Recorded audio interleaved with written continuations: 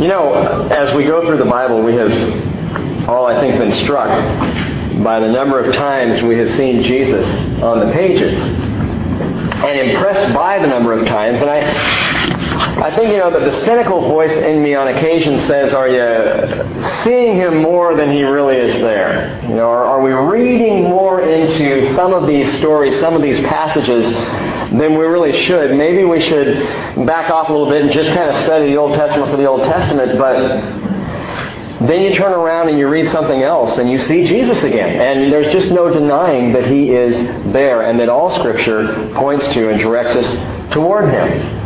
And tonight's passage is no different. We keep seeing Jesus, and we also, by the way, are commanded to look for Him, to consider Him, to think about Him in all of our study. Whenever we open the pages of Scripture, the first question that ought to be on our minds is, where's Jesus here? Because the truth is, He is here.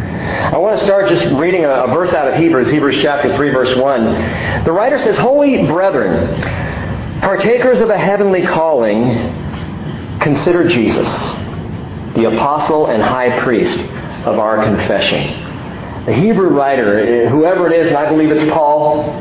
We can have that discussion sometime. There are people who disagree with that. I think Paul wrote the book of Hebrews.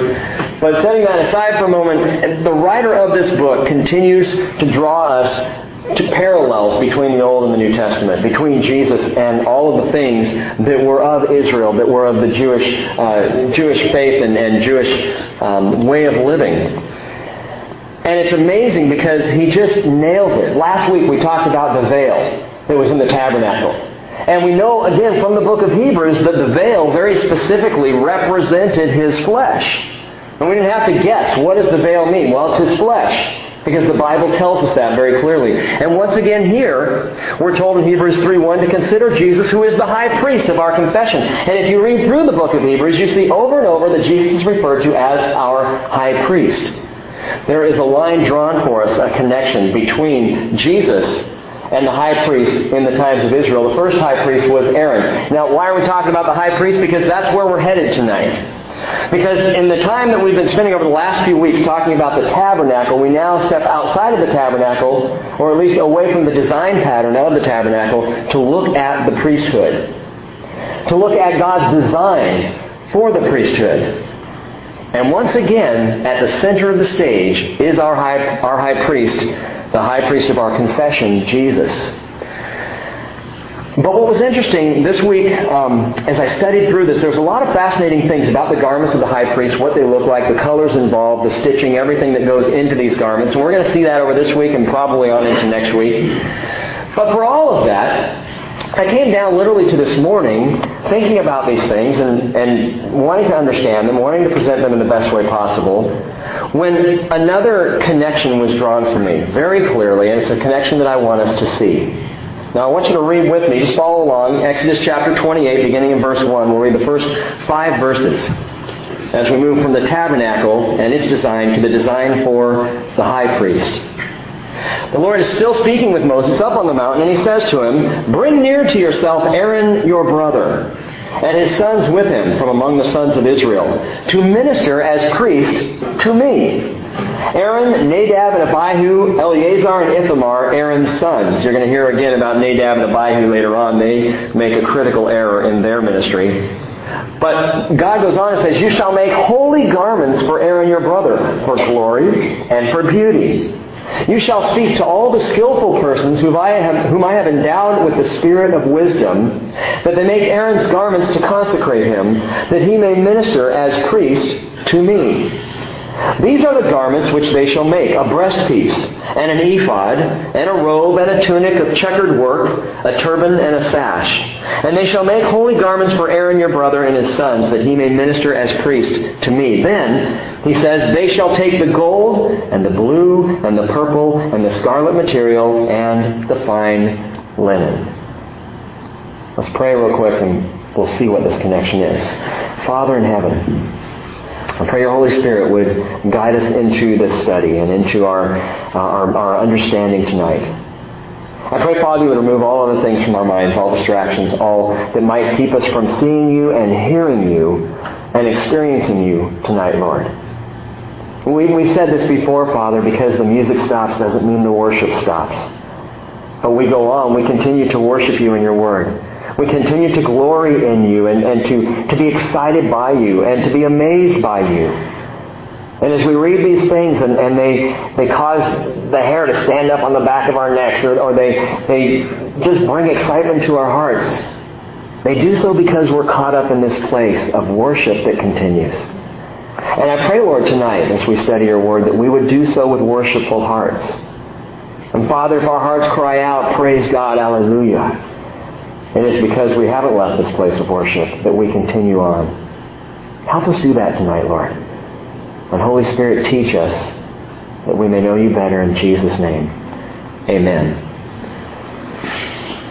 Well, once again, we see right off the bat here is discussion about what materials are going to be used for the garments of the high priest. And he says in verse 5, blue, purple, scarlet, and fine linen. Those four colors, we've seen them already. They're the colors of the inner covering of the tabernacle. They're the colors of the veil and the door of the tabernacle and the outer door, the screen. All are the same color, these same four colors. Now, on a cursory glance, you might just say, well, maybe they're just God's favorite colors. He just likes purple, scarlet, and blue, and white. It's just what he likes. But there's so much more to that. You know it. We've seen how these colors speak of Jesus, how they indicate him, how they even go so far. And if you weren't here last week, we ended on this note, that these colors not only speak of the person of Jesus, but they speak of the wounds of Jesus on the cross. An amazing thing to think about. Blue and purple, the colors of bruises. Obviously scarlet, the color of blood that would have been splattered on the cross for our sins. And white, the white of linen, like the white of his bones, which would have been visible through his back as he was broken on that cross for us. Amazing. But in these colors that we see so clearly speaking of Jesus, now the high priest has the same garments. He's wearing or will wear the same colors that God ordained for the tabernacle. This connection between the high priest and the tabernacle. Now, what does that mean for us today? When we look at Jesus as our great high priest, he's the picture, he's the high priest. The high priest prefigures or foreshadows Jesus. In the same way, the tabernacle, and we talked about this a couple or 3 weeks back, the tabernacle prefigures the church. It prefigures the church. There is this incredible connection between Jesus and the church that we see in the high priest and the tabernacle. The high priest is wearing those same colors that are the tabernacle. It's almost as if he is representative. He's one and the same with the tabernacle. And I got to thinking about this and thinking about the picture that we see here drawn for us of Jesus and the church. And so we're going to delve into this a little bit tonight. It actually brought all of the study, which already for me was interesting, and brought it all down to one place where the Lord said specifically this morning, tonight is about Jesus and the church. The two together, that bond, that connection that cannot be severed by man. Regardless of all the things that man has done in the name of Jesus, regardless of the history that the churches have, which has not always been pretty, the church hasn't always looked blue, scarlet, purple, and white. There are many times it's looked black in its heart. There are many times it's been dark. But the Lord wants us to understand, I believe, the intimate connection between Jesus and his church. And we're going to see that, and I think very clearly. It's interesting as we look at the garments of the high priest. Again, he says in verse 5, they shall take gold and blue and purple and scarlet and fine linen. And you may have noticed right off the bat, there is a different color added in, a different material, and that's gold. And you wonder, well, how exactly did they do that? Well, Exodus 39 verse 3 says, they hammered out gold sheets and cut them into threads to be woven in with the blue and purple and scarlet material and the fine linen, the work of a skillful workman. This was pure gold woven into the very fabric of the high priest's garments. So it was absolutely beautiful. It was rich. It was glorious. And again, as we've talked about, gold, speaking of deity, along with these colors, the high priest wearing that picture or that foreshadowing of Jesus who would come as God in the flesh. Now again, I think the Lord wants us to be clear tonight on who and what the church really is in relation to Jesus. For it's not what a lot of people think. It's not about buildings and cathedrals. It's not rites, rituals, and religiosity. It's not an organization. The church is not a governing body. When our elders meet together, they don't do so to reign in authority over all underneath us and make these heavy-duty, authoritative decisions. The role of the elders is prayer and the ministry of the Word. The Bible's very clear on that. The church is not a ruling council. The church, very simply, is an organism stitched together, woven together, created by God, by His hands, person by person, into something amazing. And Jesus loves the church. He loves the church. He absolutely loves the church. So let's talk about that. Keep your finger in Exodus 28 and flip over to the book of Ephesians for a few minutes tonight. Ephesians, across the Bible, New Testament, Ephesians chapter 5.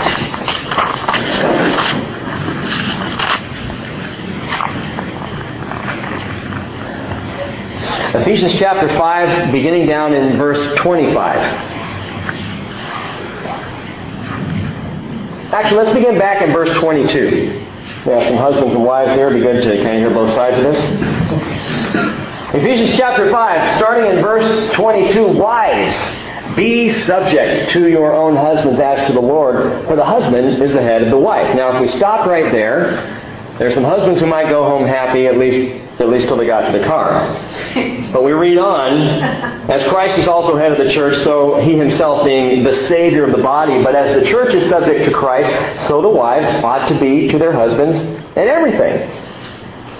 Just let that lie with you. Verse 25. Husbands, love your wives, just as Christ also loved the church and gave Himself up for her. A little side note, we're not going to get all into the husband and wife thing tonight because this passage is not about husbands and wives. Paul tells us very clearly down in verse 32 that this is about Christ and the church. But just for a moment with husbands and wives, it's interesting there is a different comment made to wives than is made to husbands. Wives are told to be subject to husbands. Husbands are told to love their wives. Why is it different? Because men need to hear something differently than women do. And women need to hear something differently than men do. Men need to learn how to love their wives. And wives, in turn, need to learn how to be subject to their husband. The Spirit is speaking to us in our male and femaleness so that we understand, not my femaleness, because I don't have femaleness, I have maleness, and let's just be very clear about that. But He's speaking to us in our differences so that we understand how we are to relate, even in our marriages. And He's speaking to our hearts. And when God speaks to me, He says, Rick, you need to love Cheryl. And so that's my focus. You need to give yourself up for her, which means she becomes first place for me in my marriage. Anyway, reading on. Listen to this. Husbands, love your wives as Christ loved the church and gave Himself up for her, so that He might sanctify her, having cleansed her by the washing of water with the Word, that He might present to Himself the church in all her glory, having no spot or wrinkle or any such thing, but that she would be holy and blameless. So husbands also ought to love their own wives as their own bodies. He who loves his own wife loves himself. For no one ever hated his own flesh, but nourishes and cherishes it, just as Christ also does the church, because we are members of His body. For this reason, a man shall leave his father and mother, and shall be joined to his wife, and the two shall become one flesh. And then Paul says, and he makes it clear, this mystery is great. But I am speaking with reference to Christ and the church. We thought we had a great marriage seminar there, but Paul says, no, it's not about marriage. Sure, you can apply these things there. But this is about Christ and the church. And when we understand that, reading that passage, it takes on a totally different significance. I want to give you tonight, as we study the garments of the high priest, and we'll get back there, but as we study it, I want to give you 5 designations for the church that you can just jot down as we go through tonight. 5 designations, and the first one may be the most precious, and it is, and you've heard it before, the bride of Christ. The bride of Christ. This is how Jesus feels about the church. This is how Jesus describes the church. And listen again to verse 27. That He might present to Himself the church in all her glory, having no spot or wrinkle or any such thing, but that she would be holy and blameless. And I wonder, when does this happen? Because we know that the church is not holy or blameless in the world today. There are spots and wrinkles, at least as far as our human flesh can see. There are spots and wrinkles all over the church. When is it that Jesus presents her to Himself as pure, as perfect, as holy, as blameless? And the answer is, it's coming soon. It's coming soon.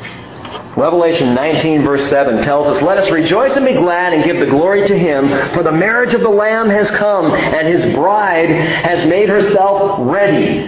Now when you compare these two verses, Ephesians 27, saying He will present her to Himself. And then Revelation 19:7, that she has made herself ready. They're one and the same. There is coming a time when Christ will present the church to Himself as His bride, as pure and holy and blameless, as glorified. And it's a time that is yet to come. It's soon to come, but to understand it, let me just cover this very quickly. There is a prophetic timeline in Scripture. Now, many of you know this, but what strikes me, and it's interesting, is as much as we have talked about prophecy and the end times at the bridge, there are still many who are confused about what happens first. When does Jesus come? And how does He come? And what does that look like? So let me be very clear, and I'm not even going to give you scriptures. I'm just going to give you the timeline. If you want me to back it up, I'll do that for you later. But the next thing on the prophetic calendar, the next thing to look for in prophecy, in the world around us, the next thing to be expecting, you will not expect, because it's the rapture of the church. It's the being caught up. 1 Thessalonians 4, 17 and 18 talks about that. Paul talks about it in 1 Corinthians chapter 15, along about verse 51, 52, and there. That's the next thing to look for. Now, it's interesting because as I talk prophecy, occasionally I'll get emails from friends, and they'll be, look at this, where I think this guy might be Antichrist. And as far as my understanding of Scripture goes, chances are very good we're not even going to see him. Because the next thing slotted to happen, according to just the biblical timeline, if you're taking the plain text of Scripture, is the rapture of the church. Well, when's that going to happen, Rick? I have no idea. But Jesus said, watch for it, be ready. Why is that important? How does that apply to the bride? Because it is at the rapture that the church is caught up, and in that moment, glorified. And when we are glorified, all spots, all wrinkles, all blemishes, all skirmishes, all problems, all conflicts, gone, washed away as we as a body are caught up and glorified to be the bride of Christ. Isn't that awesome? Which means all the divisions in church today, gone in a heartbeat. Non-existent. There won't be the Methodist Church and Christ the King Oak Harbor and the Bridge and other. There won't be all these different. There will be one church, and the church won't even be called the church anymore. It will be called the bride of Christ. And that happens in that catching up when we receive our glorified bodies. That's how Paul can talk about in Ephesians the fact that we're going to be presented, that the church will be pure and spotless. In Revelation 19:7 again tells us the Lamb has brought the bride up. She's made herself ready. So the rapture happens. At some point after that period of time we've discussed, Revelation 6 through 19 talks about it. It's the tribulation. Daniel chapter 9 gives us the specific time frame of that. It's a 7-year time frame.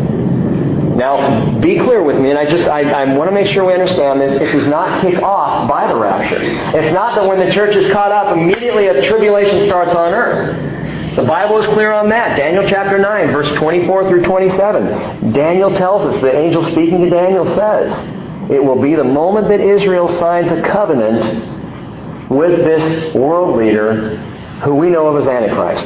That will kick off the beginning of that 7-year tribulation period. Okay? Church is caught up. At some point after that, probably sooner as opposed to later, that will happen. There will be a covenant signed, a covenant of peace, a peace treaty that makes sense. And everyone in the Middle East is waiting for, looking for that, desiring some kind of peace to be brought. And peace will be proffered, and it will be a 7-year peace treaty, but halfway through it will be violated by this world leader who signs off on it. That 7-year period of time, which is supposed to be a time of peace, becomes a time of tribulation on earth. But here's the thing to understand. During those 7 years, where is the church? Kathy, you know where the church is. Russ, you better know where the church is. The church, for all intents and purposes, is on a holy honeymoon with Jesus. The bride is with the groom. Is with him in heaven. In heaven, during that time, caught up with Christ. Experiencing who knows what. And it's going to be awesome and perfect and wonderful and amazing. And following that, following the 7 years, at the end of the 7 years comes what we can call the glorious appearing of Christ. This is where then Christ comes back to earth. And Zechariah 14 tells us explicitly, sets foot down on the Mount of Olives and begins what was promised to Israel throughout her history, a reign 1,000-year reign on the throne of David from Jerusalem. Tangibly, yes, right here on planet Earth. Now, I never used to believe that until I just read what the Bible said without loopholes and ideas and jumping through hoops, just reading it straight through. Reading the book of Revelation straight through. Reading the book of Daniel straight through and understanding just a very basic, simple timeline. That He does come back. And people will say, well, why does He come back for that millennium? Well, He comes back for that millennium because He said He was going to. Because throughout Israel, if God doesn't come back and set up an eternal kingdom on earth, on the throne of David, then He lied. Because the Old Testament prophets say this over and over, that that's exactly what will happen. Read the book of Isaiah. The whole thing. All 66, 60, how many chapters in Isaiah? Anybody know off the top of your head? 66 chapters. Read them all. But especially you start getting down to the last 10, 15 chapters, it's mind-blowing, but it is clear. God is setting up an actual kingdom. He has a promise to Israel. If Jesus doesn't do it, God has not kept His promises. But we know God keeps His promises. So that's when that happens. And then at the end of that 1,000-year reign, that millennium, Revelation 20 talks about it. At the end of that time, then Jesus ushers in the new heaven, the new earth, the new Jerusalem. And if you want to read about that and just have your heart lifted up, Revelation 21 and 22. Why am I telling you all of this? Because the connection between Christ and the church has to do with all of that. And as the church, as the bride, we are right now getting ready. And we still have the spots and the blemishes. You ever see My Big Fat Greek Wedding? You know how, like, on the morning of the wedding, she's got a pimple and she's just freaking out. And I think her fiancé did too, but he used some window cleaner. And it went away. But she didn't. Anyway, we won't have that. Right now, we see that. We look in the mirror. We're getting ready for the wedding. We can't wait till Jesus comes. And we see the spots and blemishes and wrinkles and problems. We go, oh, we're not really quite there. Well, we will be. We will be. When we're caught up to like a holy Windex. You know, squirt, squirt. And we're going to be glorified. And it'll be awesome. The bride of Christ. So the marriage of the bride of Christ is coming. It's the next thing on the agenda for the church. Caught up to be with Jesus, to meet Him. The Bible says, Matthew 24, in the clouds, we will meet Him in the air. And so we will be with the Lord forever. Which includes, by the way, coming back down here, but that's another discussion for another time. But that's then. What about now? Well, right now, the Spirit of Jesus resides and guides. He resides in the church and He guides the church. And Matthew 18:20 tells us, for where 2 or 3 have gathered together in my name, I'm there. I'm there. And we ought not to forget that, and I think maybe sometimes we do, that on a Wednesday night we're sitting here in Bible study, we're having worship time together, that the Lord is here among us. Not in some esoteric, vague way. He is here right now. And while you all are looking at me and wondering what I'm going to tell you next, guess what? He's looking at you. And He is enjoying every expression on your face. And He's enjoying everything about how you're responding to His Word. He's here. He is among us. I love Revelation chapter 2, verse 1. Jesus describes Himself as, quote, the one who walks among the 7 golden lampstands. Well, what does that mean? Well, the 7 golden lampstands were a picture of the church. He's the one who walks among the churches. This is what He does. This is where He wants to be. It's where He desires to be, which is absolutely amazing to me, that He wants to be with us, this motley crew of people spread out across the earth. This is where Jesus wants to be. And we almost get this romantic picture. If you want to make a music video that's romantic, have a guy with a guitar surrounded by candlelight playing. This is where Jesus is, walking, moving among the lampstands. And my friends, this relationship Jesus shares with the church is so intimate that it's not only called the bride, but the second designation of the church is it's called His body. His body.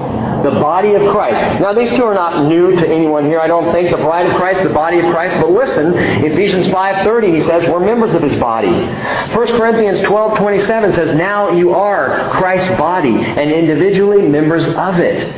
So connected to Christ are you, that you're not only His bride, but you are His very body. You and I, the body of Christ.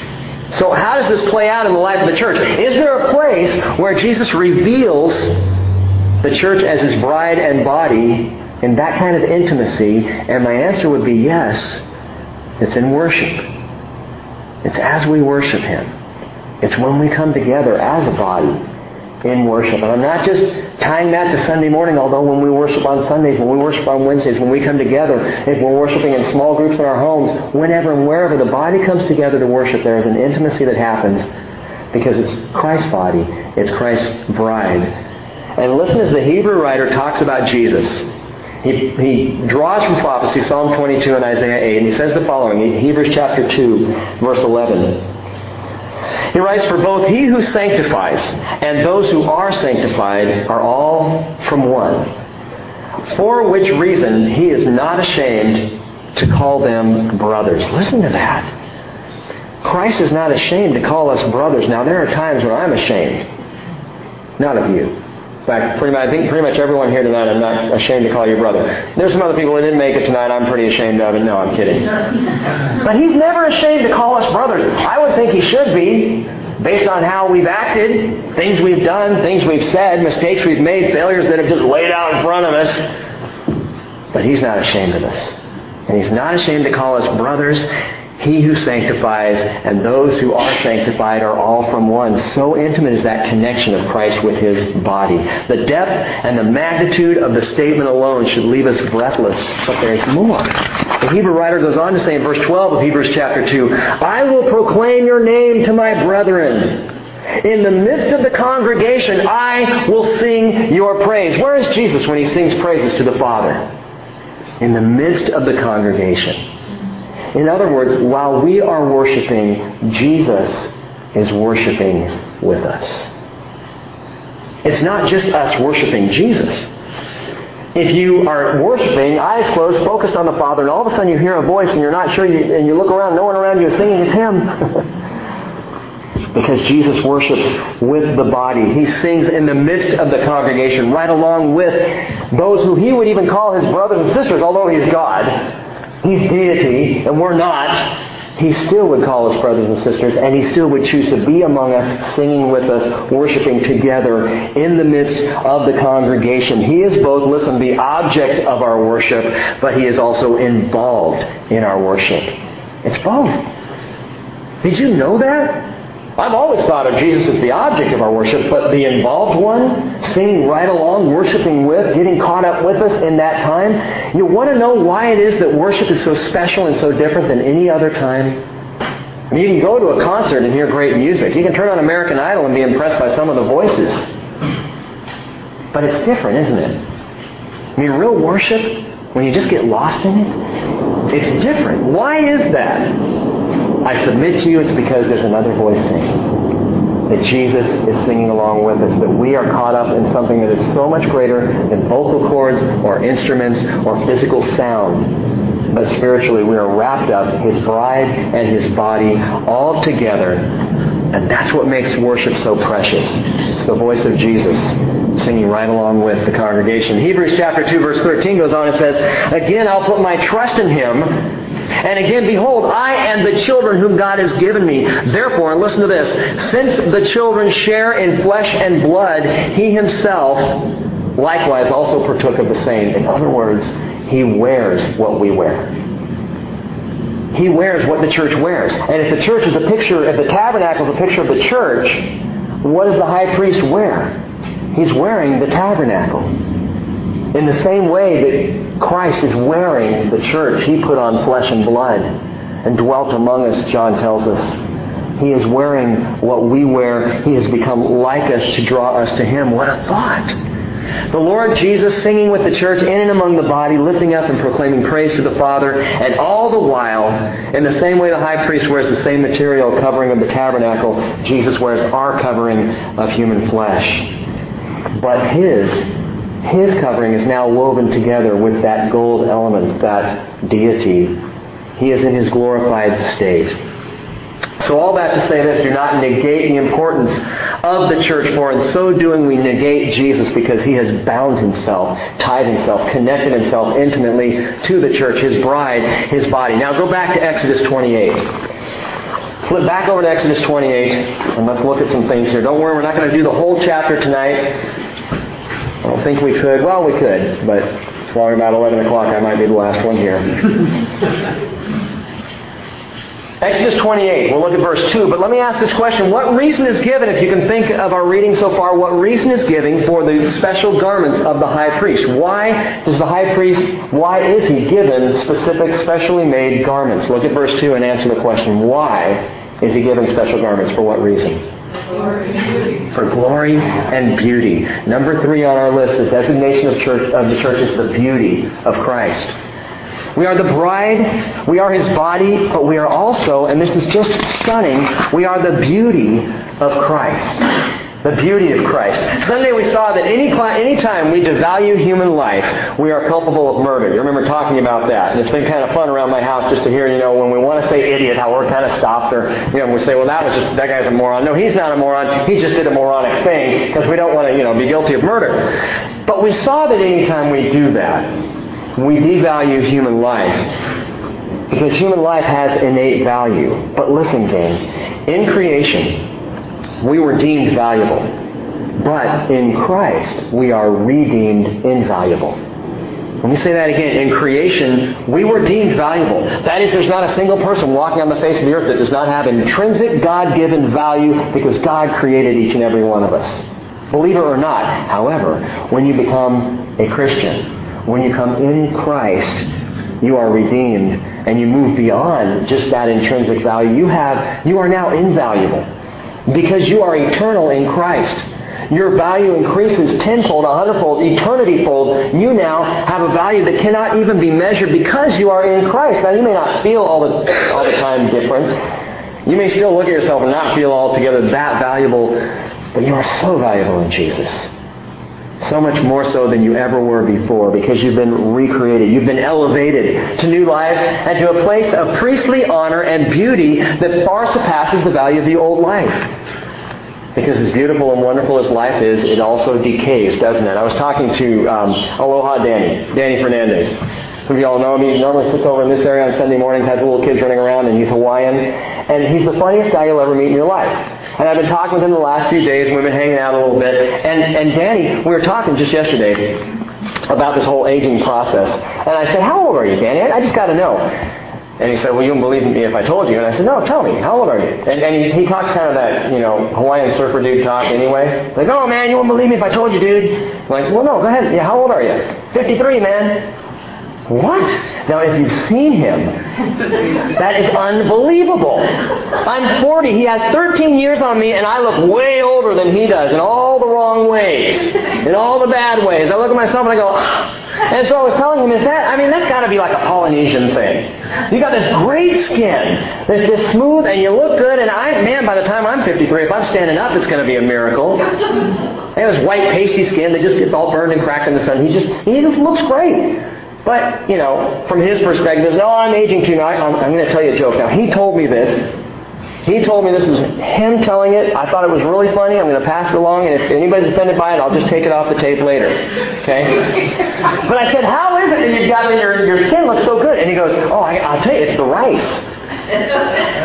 So the rice? Oh, my mom, she just feed us rice all the time. She feed us all kinds of rice. She put these big bowls of rice, and that's why I look young. And I said, really? And I'm, buying it hook, line, and sinker, because Danny always does this to me. He says something, I just believe him, and most of the time he's not telling the truth. But so he's kidding. He says, no, yeah, Mom puts this big bowl of rice right in front of me. And I go, Mom, what's the rice? And that's why all the wrinkles are gone. Anyway, the old life decays, it rots, it gets old. We know that. But the new life in Christ, we are in the church. We are the beauty of Christ. Listen to this. I love this verse. 2 Corinthians 3:18. We all with unveiled face, beholding as in a mirror the glory of the Lord, are being transformed into the same image. From glory to glory, just as from the Lord the Spirit. He draws this great picture. The church, being in the church, being in Christ, is like looking in a mirror and seeing Christ. Only something magical happens. Magical is probably not even the right word. Something spiritual, fantastic, wonderful happens as I look into that mirror and I see myself, and all of a sudden I start to see Christ's reflection, because now I'm in Christ. But the more I look at that reflection, the more I look at Jesus, the more I am transformed from glory to glory. Is it possible that the glory of Christ Jesus is rubbing off on me, is rubbing off on you? It's not only possible, it's absolutely true. That's what's happening. As you walk in Christ, His beauty is rubbing off on you. So we have a choice. We can either live our lives gazing into the glory of Christ, and in turn more and more reflecting and revealing His glory and beauty to others around us, or we can choose to decay. Even as Christians, we can choose to present a false Christ to the world that is judgmental. A false Christ that's easily angered or hypocritical, or worse, we as Christians, we as the church, can attempt to present ourselves to the world by looking like the world, which in my mind is the worst thing we can do. And there are an awful lot of churches trying really hard to look like the world today, thinking that by doing so they'll draw the world in, and it don't work. We're missing it when we attempt to do that. When we attempt to build buildings that look like the world, when we attempt to act and dress and behave like the world, and it's a personal pet peeve. I just wish the church would be the church. It doesn't, by the way, mean putting on airs. It doesn't mean dressing up and suiting up and looking so different and so uptight and so righteous that our eyeballs are popping out and no one really wants to be around us. That's not what I'm talking about. I'm talking about loving like Christ and living like Christ and not being afraid to allow the glory of Christ to shine off of us, not being afraid to say words like, I am blessed by God. Not being afraid to speak the name of Jesus regardless of where we are. Not being afraid to be too loud when you're getting excited about Christian things in a restaurant and other people are starting to listen in. Praise God. Let the glory flow out of us that He is pouring into us. The church is beautiful, folks. And Jesus loves the church because it's His body, it's His bride, and it bears His beauty. It's this amazing relationship. Why try to look like anything other than the bride and body and beauty of Christ? That is who we are. That is what He has called us to be. And you may say, well, Rick, I've got some big problems with the church. See, I was hurt by the church. I was burned in church experiences. I have seen what the church has done to other people. I have some major problems with the church. And it seems like every time in a church I try to do ministry, I end up getting hurt. So I got issues with the church. And I'll tell you, I think the problem may be right there. What do you mean? If you or someone you know has a problem with the church, the problem lies with who they are ministering to. Watch this. Look back at Exodus 28. Something is said very interesting here, both in verse 2 and in verse 5. Verse 2 says, you shall make holy garments for Aaron, your brother, for glory and for beauty. Oh no, it's verse 3. It says, speak to all the skillful persons who I've endowed with the spirit of wisdom, that they make Aaron's garments and to consecrate him, that he may, this is it, that he may minister as priest to who? To me, Christ says. God says. I'm giving them this holy garment. I'm going to make them look beautiful and glorious, which are the two reasons why the high priest dressed the way he did, so that he will minister to me. He says it again in verse 5, that he may minister as priest to me. What's the point, Rick? Listen, if you want to know the best way to avoid pitfalls in ministry, to avoid being hurt or harmed by the church and not to hold bitterness toward the church or toward church history that you've had, here's the answer. Don't minister for the Lord, minister to the Lord. Don't minister for the Lord. Don't go out there and say, hey, I'm going to do all these great things for you, Father. I'm going to go out and work with people and try and make their lives a little bit better for you, Father. I'm going to teach a Bible study for you, Father. I'm going to be on the worship team for you, Father. It's the wrong attitude. If we're working for the Father, it will be frustrating. But if we are ministering to the Father, then how people around us react or respond to us is of little or no consequence whatsoever. Because my ministry is to the Father. Now, I may love Mike, and I may spend time with Mike and actually answer Mike's phone calls. Rarely. I may do that, but if I'm doing it for the Father, then I'm thinking, okay, I'm doing my ministry here. We've got to help Mike. But when I do that, I'm just picking on Mike. Mike's a good friend. But if I'm ministering to the Father when Mike calls, he's having a hard time and needs to talk, then guess what? It's all about my relationship with Jesus, which then in turn blesses my relationship with Mike. Because there are no strings attached here. if I'm in ministry for any other reason than to the Father, then I begin to attach strings to it. I begin to say, look, I spent all this time on the phone with you, Mike, and now you're upset with me about this other thing. Don't you remember last week when I was ministering, for the Father? And I've got these little ties to all these people for things that I've done for them instead of doing it as ministry to the Lord, and it has nothing to do with them. That way if someone gets mad at me, I can say, well, I was ministering to the Lord. That's what the high priest was called to do. That's what the priests were called to do, not to minister to Israel. They ministered to the Lord, but in so doing, blessed Israel. Does that make sense? Colossians 3:17, whatever you do in word or deed, do all in the name of the Lord Jesus, giving thanks through Him to God the Father. Whatever you do, he says, further down, do your work heartily as for the Lord. As for the Lord, rather than men. As unto the Lord, some of you know. Mind block, wait a minute. BJ and Darcy. Don't you hate that when never mind. BJ has a ministry that he does, a mission that he loves to go down to Mexico, work down in Latin America, and be involved with people down there. And his ministry is called As Unto the Lord. And I think it's the coolest name for a ministry you could have. Outl. A-U-T-L. So, when he goes down there, he gets owl here. Sorry, that was bad. But as unto the Lord is his call. And that's a great call because it's our call, and it was the call of the high priest, as unto the Lord. When my ministry is to the Lord, when He is my focus, it simply doesn't matter what people do or don't do in response. Well, let's move on. We've stuck in these first few verses for a while. We're going to look now at the actual garments of the priest. We're probably just going to look at the ephod and stop for tonight. But you need to understand there were 6 specific separate garments that the high priest would wear. And here they are. The ephod, the breastpiece, the robe, the tunic, the turban, and the sash. The breastpiece alone we may spend the entire time on next week because it's so incredible, it's so intense. But with the ephod, what exactly is that? Well, why is it, first of all, why 6? Why are there specifically 6 elements to what the high priest wore? Represents man? Yes. 6 is the number of a man. 6 represents man, and it represents man's imperfection. So though the high priest prefigures Christ, he is not Christ. Though there may be people in your life, by the way, who look like Jesus or draw you toward Jesus, they are not Jesus.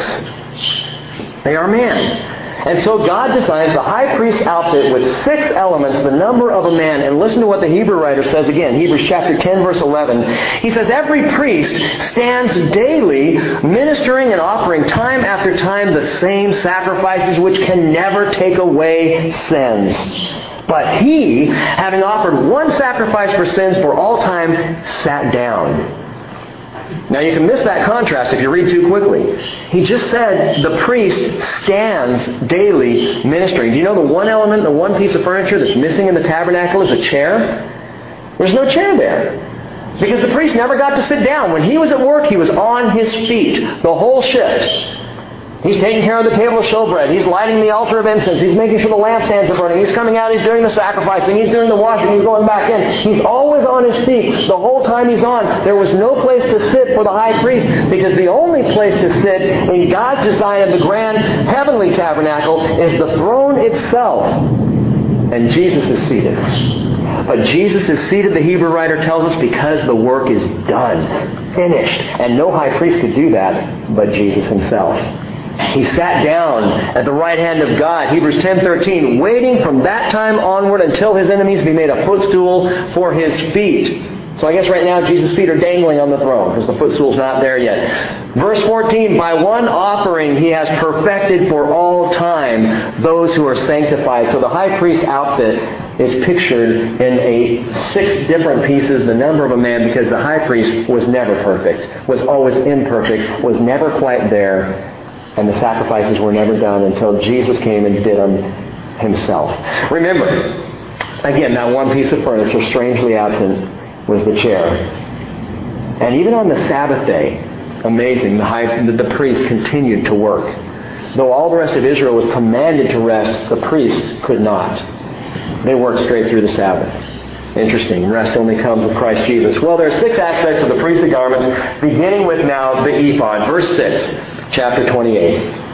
How long did it take? Wow, okay. They shall also make the ephod of gold, of blue and purple and scarlet material, and fine twisted linen, the work of the skillful workman. It shall have 2 shoulder pieces joined to its 2 ends, that it may be joined.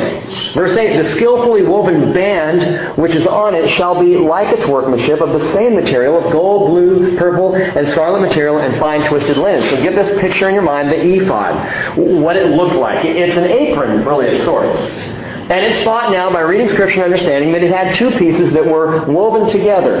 That there was the piece in the front, and it came down over the front, probably about just to above the knees, maybe a little higher, maybe a little lower, no one's exactly sure. And another piece that went down the back, exactly the same, and was joined, as it tells us, by a skillfully woven band over the shoulders. It was sleeveless. And here this sleeveless apron was worn, this ephod, is what it's called. And whenever you see the word ephod in Scripture, that's what it's referring to, this sleeveless garment that was worn over the top. There was other things worn underneath and some things worn above it as well. But the ephod was woven specifically of these colors, as we talked about, and the shoulders were attached at the top, and we're going to see this in a moment, also by gold braids and 2 onyx stones. Some translations say beryl. It's the same stone. But these onyx stones would sit on either shoulder. We'll explain that in just a second. The ephod then was attached around the middle. It was tied with a skillfully woven band, a sash.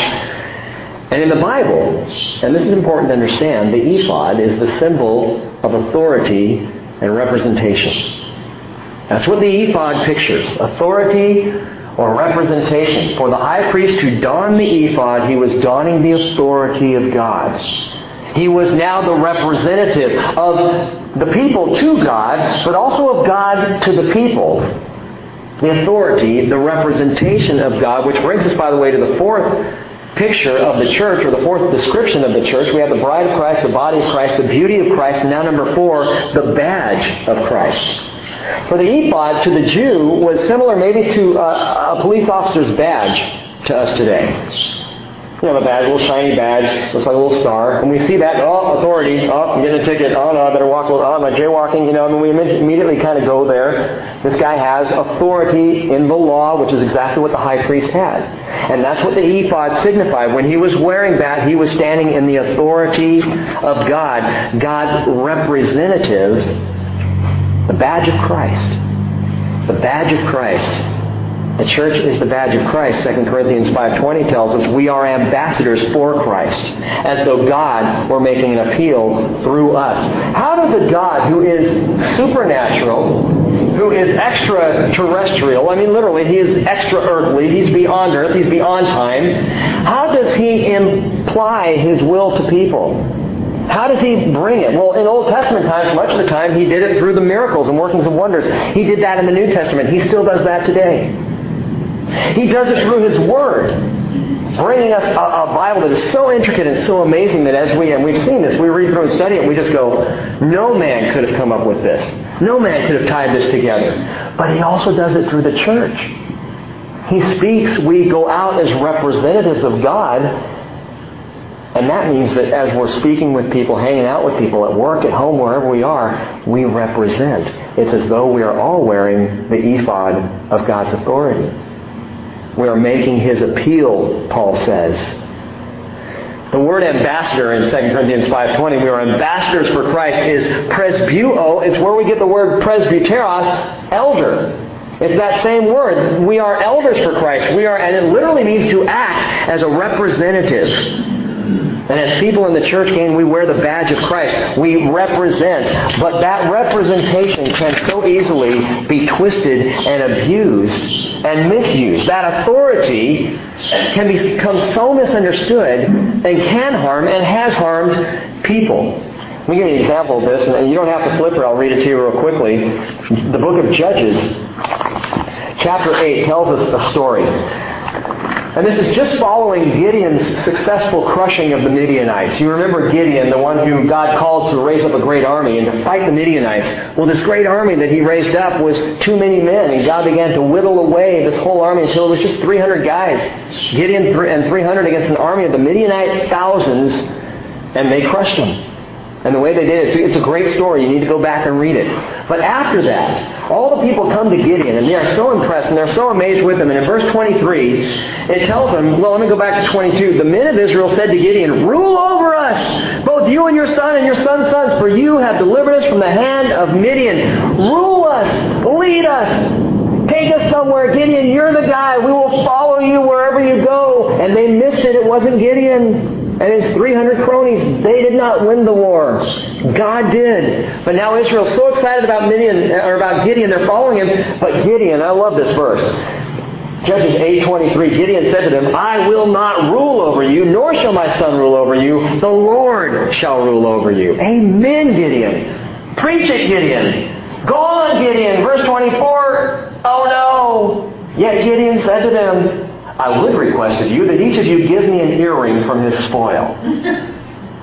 Okay, what's this about, Gideon? Well, they had gold earrings because they were Ishmaelites, so they said, "We surely will give them." So they spread out a garment, and every one of them threw an earring there from his spoil. And the weight of the gold earrings that he requested was 1,700 shekels of gold, beside the crescent ornaments and pendants and purple robes which were on the kings of Midian, and besides the neckbands that were on their camels' necks.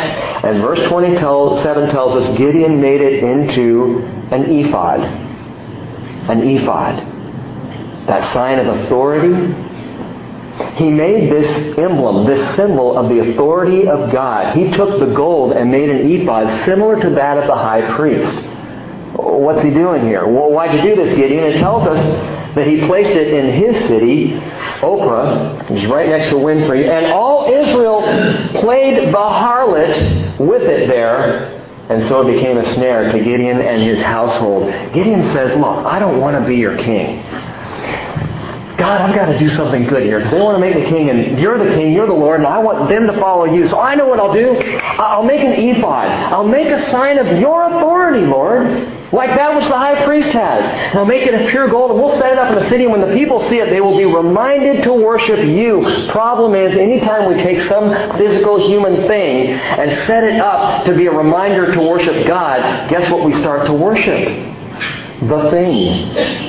And all of the people of Israel, the Bible says, began to go a-whoring after the golden ephod and paying homage and tribute to it. And it became an idol for them and for Gideon. That's how his story ends, by the way. It doesn't end with a phone call. It ends with all the people. It's okay unless it happens. It ends with all the people going after and following and worshiping this golden ephod. What's the point? Gang, in the church, we wear the badge of Christ, but it is not our place to draw into, to get in the way of Christ, or to come up with other elements or symbols that might help us worship. The best way to worship is to remove everything and just to focus on the Father. It might be a building for a church that becomes the golden ephod. It might be a ministry corporation. It might even be the authority that one feels as an elder or a teacher in a small group Bible study or in Sunday school. But when the badge or the ephod becomes the focus, that symbol becomes a snare. But in Jesus we have a great high priest, one who is unlike any other, and he is the authority. And in Gideon's words, there is no other. The Lord shall rule over you. Not the ephod, not this symbol of authority. Gideon's ephod, by the way, would not have become a snare if the people hadn't gone after it instead of seeking the Lord. And there's something to be learned here and to be understood that I think we tend to miss in the church. When we need advice, when we need direction, when we need guidance, when we need counsel, where do we go? Now stop and just think for yourself. Where's the first place you go when you need some advice? I know for me, my tendency is to go to my friends, to call up those who I respect, to say, "Hey, I need some help with this. I'm not sure what to do with this." Honestly, it's one of the reasons why I've surrounded myself with elders at the Bridge, because I want a counsel of many. I want wisdom beyond myself. And yet, it can become a problem. Do you go to man for help or counsel? Do you go to Oprah? A lot of people do. Go to Dr. Phil? Or do you go to the Lord? How often when we are immediately hit with crisis in our families and our personal lives do we stop and just say, I need to go be with the Lord. Take your Bible, go for a walk somewhere, and talk to God about it before you call the pastor. Which is not to say don't call me. Go ahead, call me, it's okay. But I'm learning this, and you may very well hear me say, did you talk to the Lord yet? If not, talk to Him first, because His advice is a whole lot better than mine. And then if you're still confused, let's pray together. But let's go to the Lord, and not some symbol, not something else, not just this sign of authority. Go to the authority. Have you gone to the Lord? Have you prayed? Have you been alone in the Word? Well, the ephod is a sign of authority, but the real authority is the Lord. Look at verse 9. And you shall take 2 onyx stones and engrave on them the names of the sons of Israel. 6 of their names on the one stone, and the names of the other, or remaining 6 on the other stone, according to their birth. And what that was is 6 names of the sons of Israel. Probably Reuben, Simeon, Levi, Judah, Zebulun, and Issachar on the right shoulder, because they were the first, they were the oldest. And then the second 6, Dan, Gad, Asher, Naphtali, Joseph, and Benjamin on the ephod on this shoulder. And once again, the authority of the ephod was clear. As the onyx stones would hold the names of the tribes of Israel on the high priest's shoulders, we can recall something prophetic about our high priest. Isaiah 9:6, that the government will rest on his shoulders. That he will be called Wonderful Counselor, Mighty God, Eternal Father, and Prince of Peace. But there's something more, and we'll end on this tonight. More precious is this thought, that every time the high priest entered the tabernacle, on his shoulders of the ephod, he bore the names of the sons of Israel. Every time he came before the Lord, he bore their names on his shoulders. Fifth and final designation for the church, it is borne on the shoulders of Christ. It is carried on the shoulders of Jesus. That every time Jesus goes before the Father, Hebrews 7:25 tells us that He lives to make intercession for us. He actually bears our names in a much more personal place even than His shoulders. Oh, He lifts us up, He carries us. But the Bible tells us, Isaiah 49:15, that our names are literally inscribed on the palms of His hands.